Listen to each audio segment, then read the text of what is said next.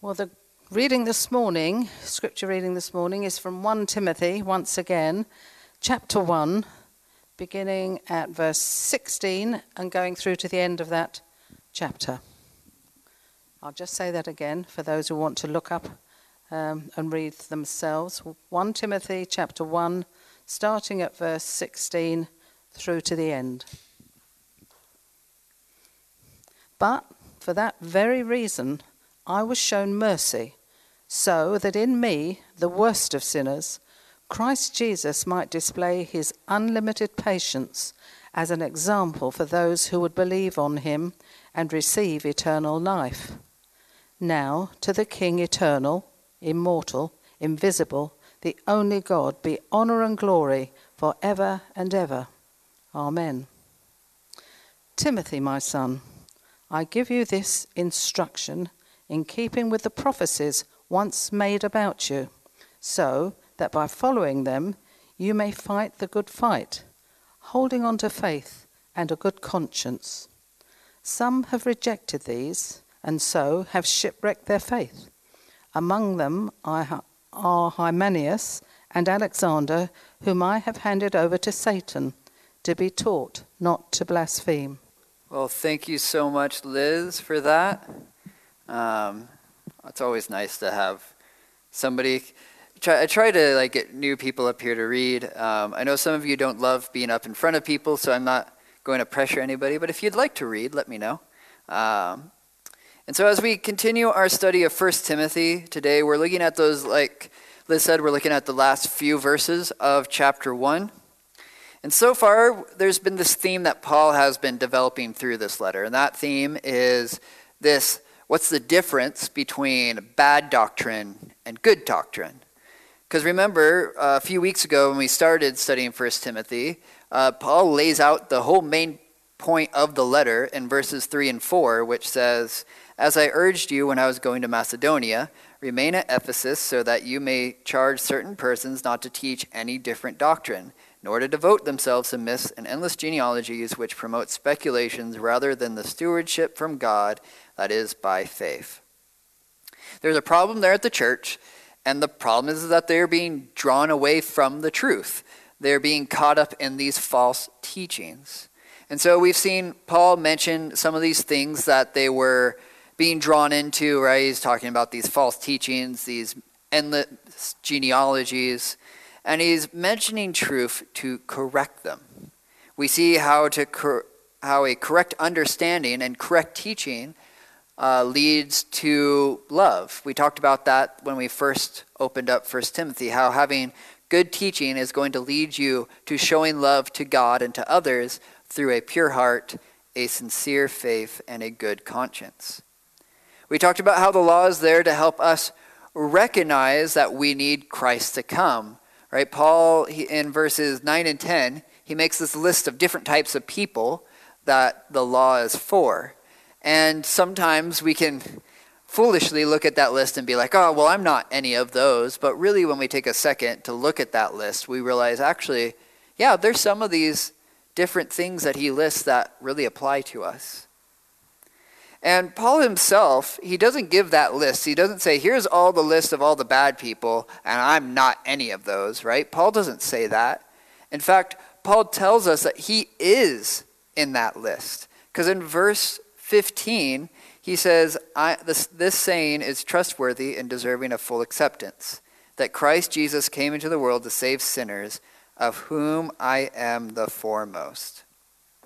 Paul was an amazing Christian. He did amazing things. He wrote most of the New Testament. He planted churches all over the Roman world. But yet, Paul also did some really horrible things in his life. He wasn't perfect his whole life. And that leads us to today's passage, that idea of the fact that Paul, as the worst of sinners, was saved. So look at verses 16 and 17 again with me. It says this: "But I received mercy for this reason, that in me, as the foremost, Jesus Christ might display his perfect patience as an example to those who were to believe in him for eternal life. To the King of the ages, immortal, invisible, the only God, be honor and glory forever and ever. Amen." So today's passage starts with the word but. And but is actually a very powerful word in Scripture, right? You're reading something and then you see but, you know that, oh, whatever's coming next is going to be commenting on what just came before. And oftentimes, when you see but God, it's something that God is now doing something to correct something that we've done wrong. So Paul just laid out, what is that but coming after? Well, Paul lays out this case of how he is the worst sinner, right? Verse 15 is, Christ came into the world to save sinners, of whom I am the foremost. And Jesus just saving the worst sinner in the world is already an incredible thing, right? Like, it's already mind-blowing that Jesus would be willing to save somebody who is the worst person in the world. Like, that alone is just an amazing fact, that nobody is beyond salvation. I mean, that is actually just such a great truth of the gospel, isn't it? That there is nobody that's beyond salvation. That no matter how bad you are, God can still save you. Now, growing up, there was this term that was thrown around kind of jokingly at my church. I don't know if you guys have heard this. It was called fire insurance. What they were saying is that basically, when you get saved, you have fire insurance because you're no longer going to hell, you're going to heaven. And right, it was just this joking term of like, oh good, we're not being punished for eternal life, we're going to live with eternal life. And honestly, if that truly was all that the gospel was, if that was really all that was about salvation, was just that you have fire insurance, like that would be really cool. Like that's already an amazing thing. But the gospel isn't just that. The gospel isn't just that Jesus came and died for sinners, that we could be saved. It's so that we could have a relationship with the God of the universe, right? Salvation doesn't just end with fire insurance. That's actually where the whole Christian life begins, really. There is more. There is a but there, right? It's not just that he came and he saved the worst sinner. There's a but there. There's something more to salvation. And there's a reason behind Christ coming to save the worst of the worst. And Paul puts it right there. He says pretty explicitly why that is. It's because it's a sign for the rest of us. It's a symbol of hope, right?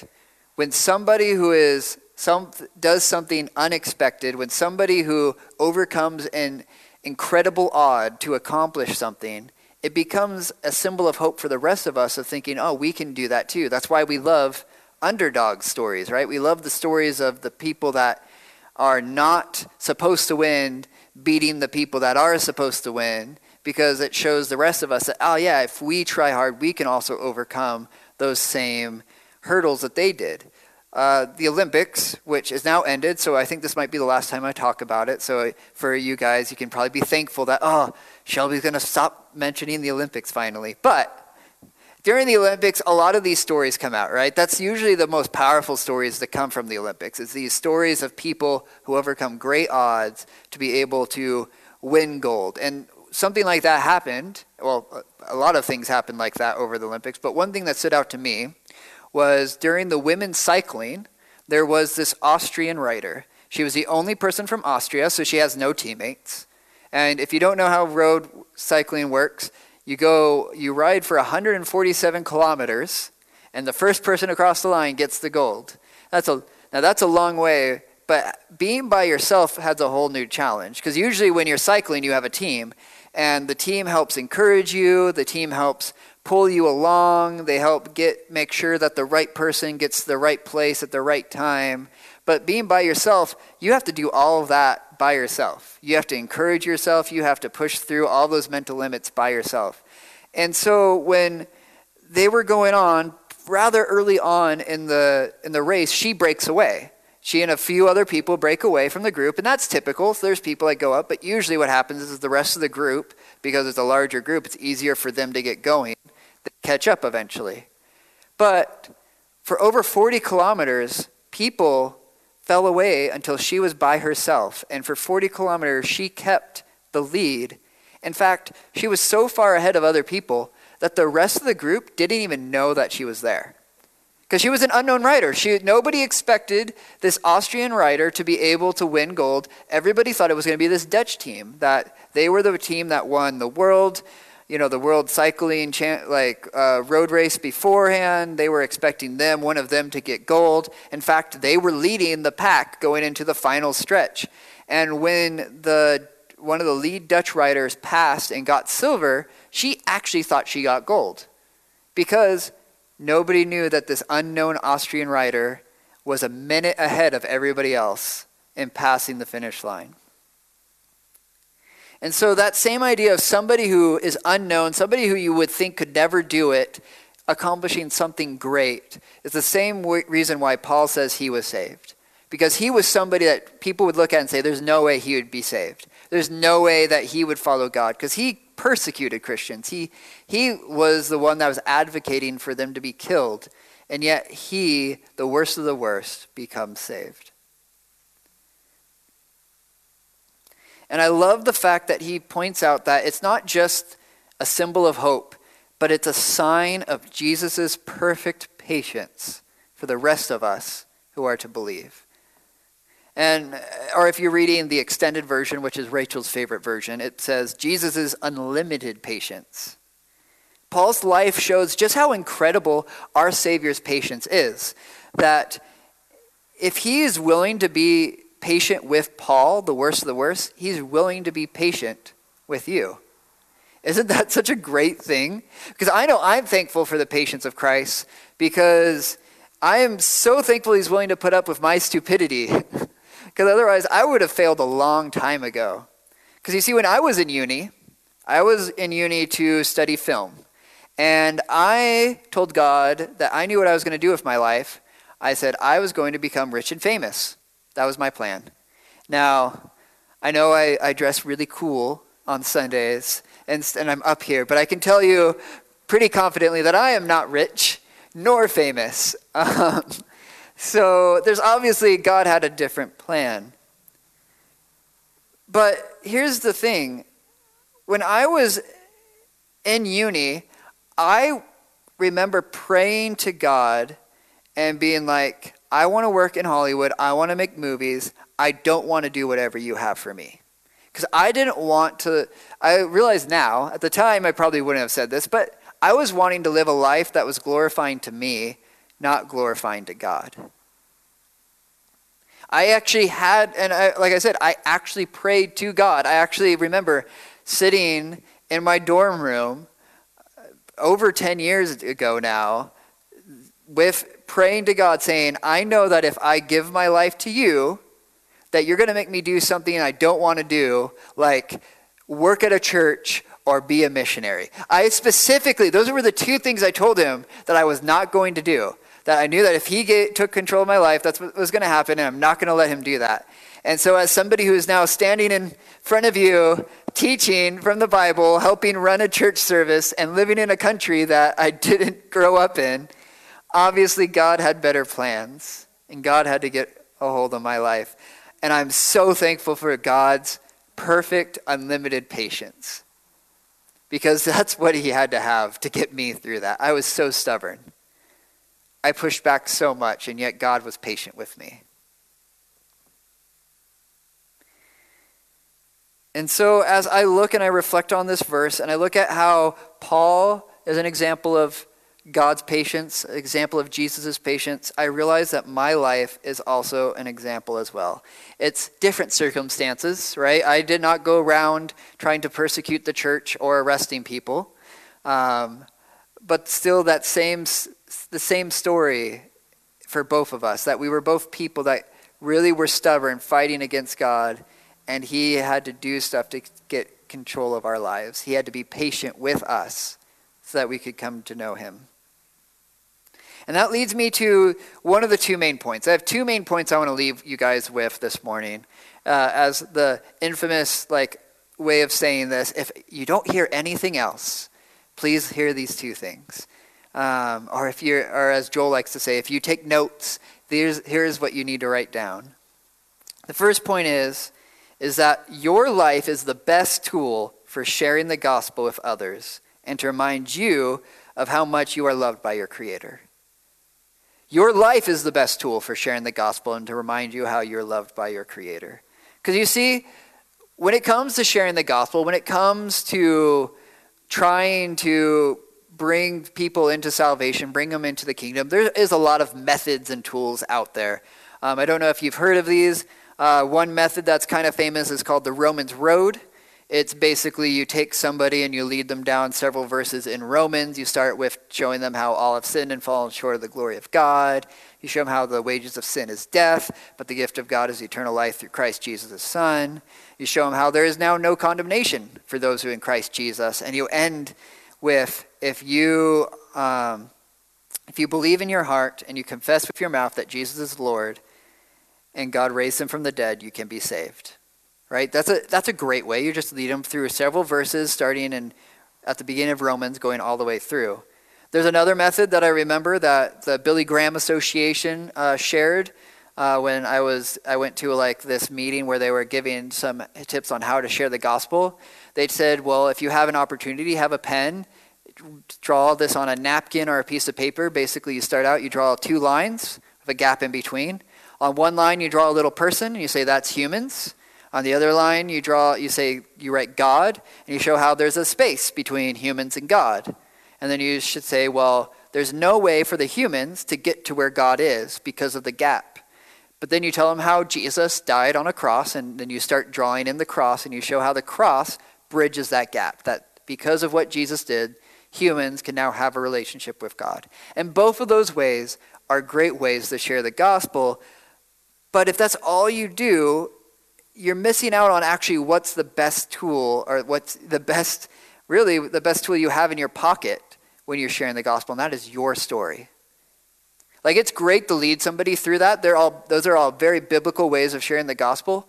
But if you don't start with your story, or if you don't somehow tie it into how God moved you across that gap, how God led you down that Roman road, then it's not going to touch their lives.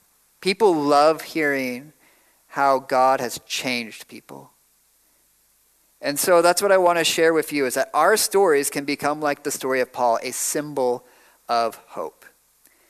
And the best part is when you start sharing these stories, is that it's not just going to bless the person that hears it, it's going to also bless you as somebody who's sharing it. As Paul reminded Philemon and when he wrote a letter to him, and I pray that the sharing of your faith may become effective for the full knowledge of every good thing that is in us for the sake of Christ Jesus.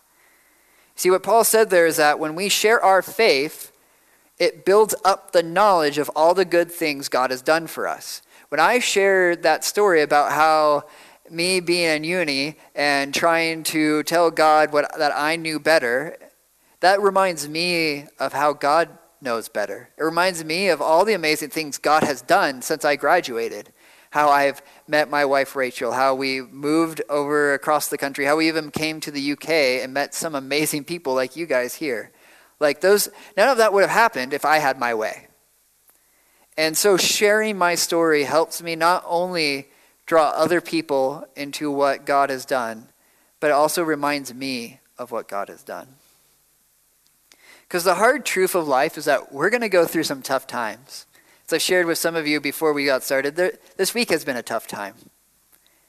And when we're in the middle of these tough times, it's really easy to forget what God has done.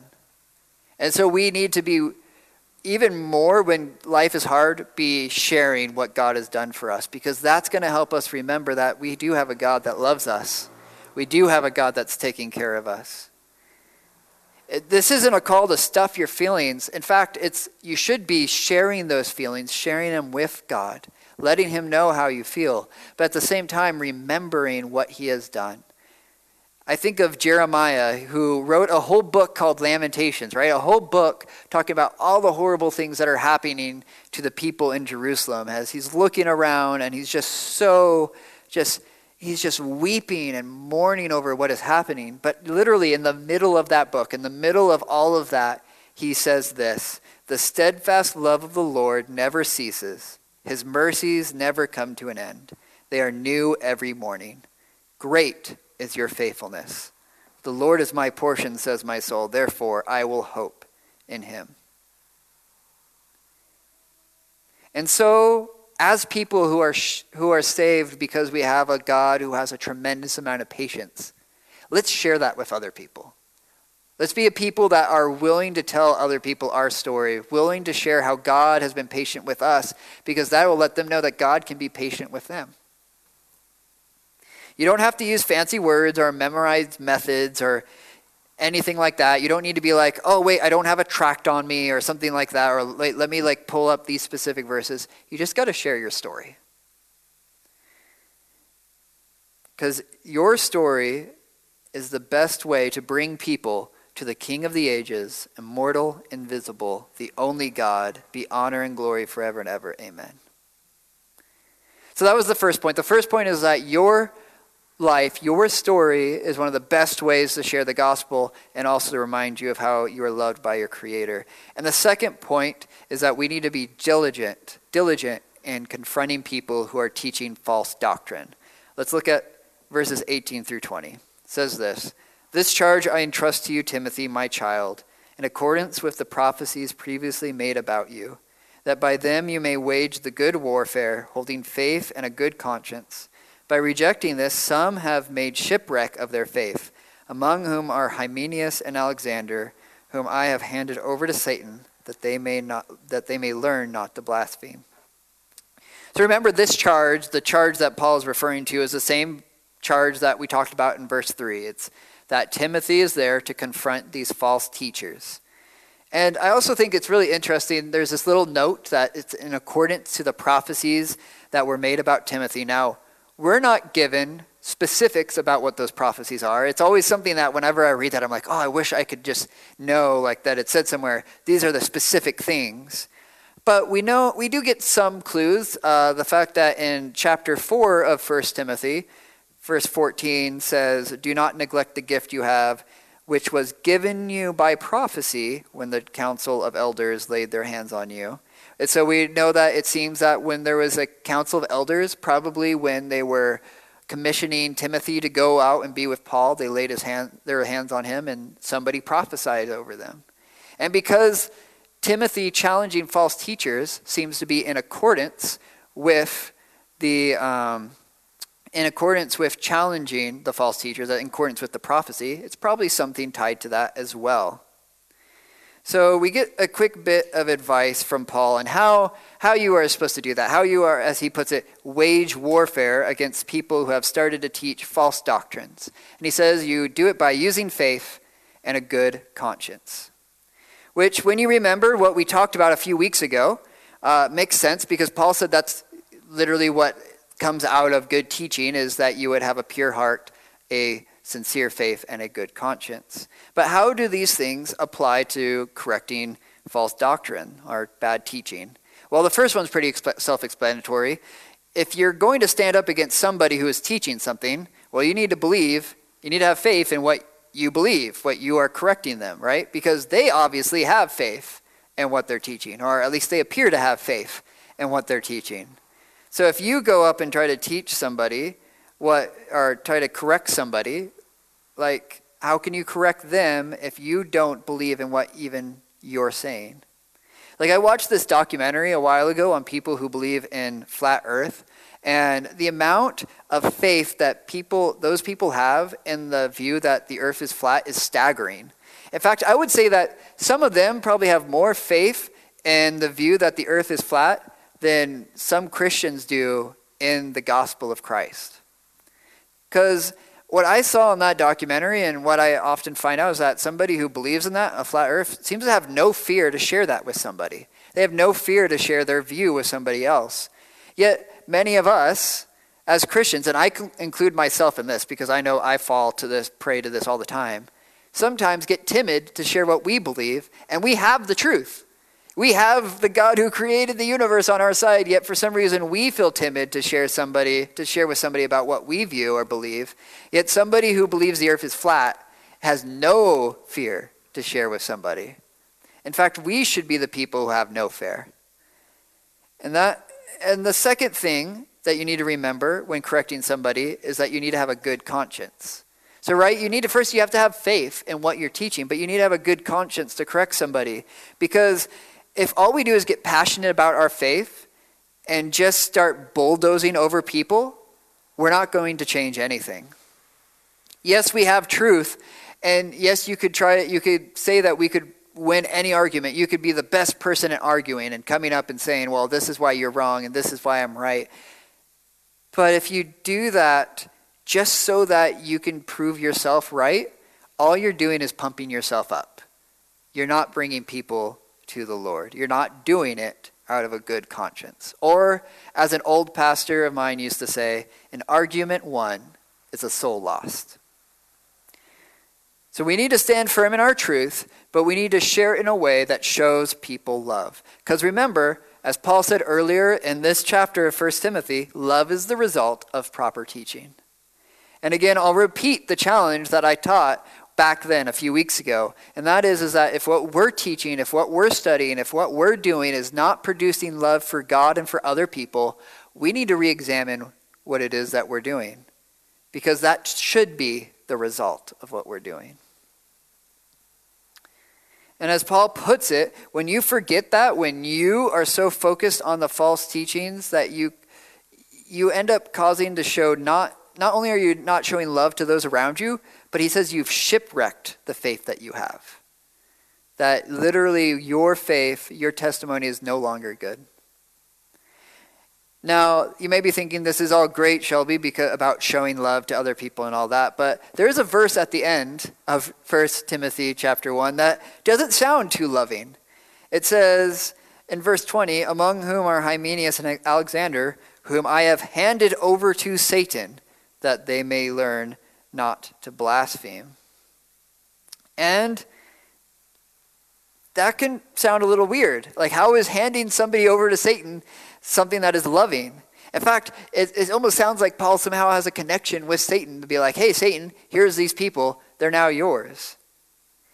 Well, real quick, first, that phrase, handed over to Satan, seems to be more of an idiom than a literal idea. Because Paul, he uses this in other areas when he's talking about disciplining somebody in the church. And in fact, in 1 Corinthians 5:5, he says, you are to deliver this man to Satan. That's that same idea, that same phrase of handing somebody to Satan, for the destruction of the flesh, so that his spirit may be saved in the day of the Lord. And second, so the first reason why I say it's an idiom is because it seems to be tied to church discipline. But second, the desired result of both of these phrases, the desired result of somebody being handed over to Satan is for them to be drawn closer to God, right? If Satan was really the person we're handing them over to, Satan's not going to draw you closer to God. Satan's not going to make you a better Christian. He's going to try to draw you away from God.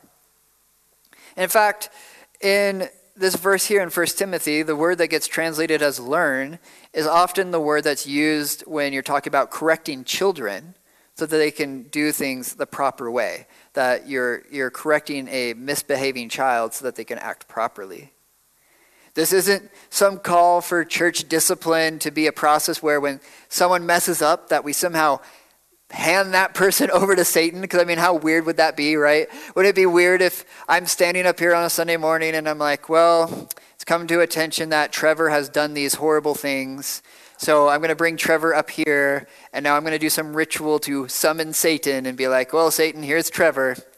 Here you go, right? No, that's not what he's talking about. The thing is that Paul is saying that you need to remove that person, especially if they're in a position of authority, with the goal of correcting their behavior. Because when you give them correct behavior, the result is love. And how that is the most loving thing I could think of, is that you're taking somebody and you're putting them back into love. Somebody who is out of love. So what?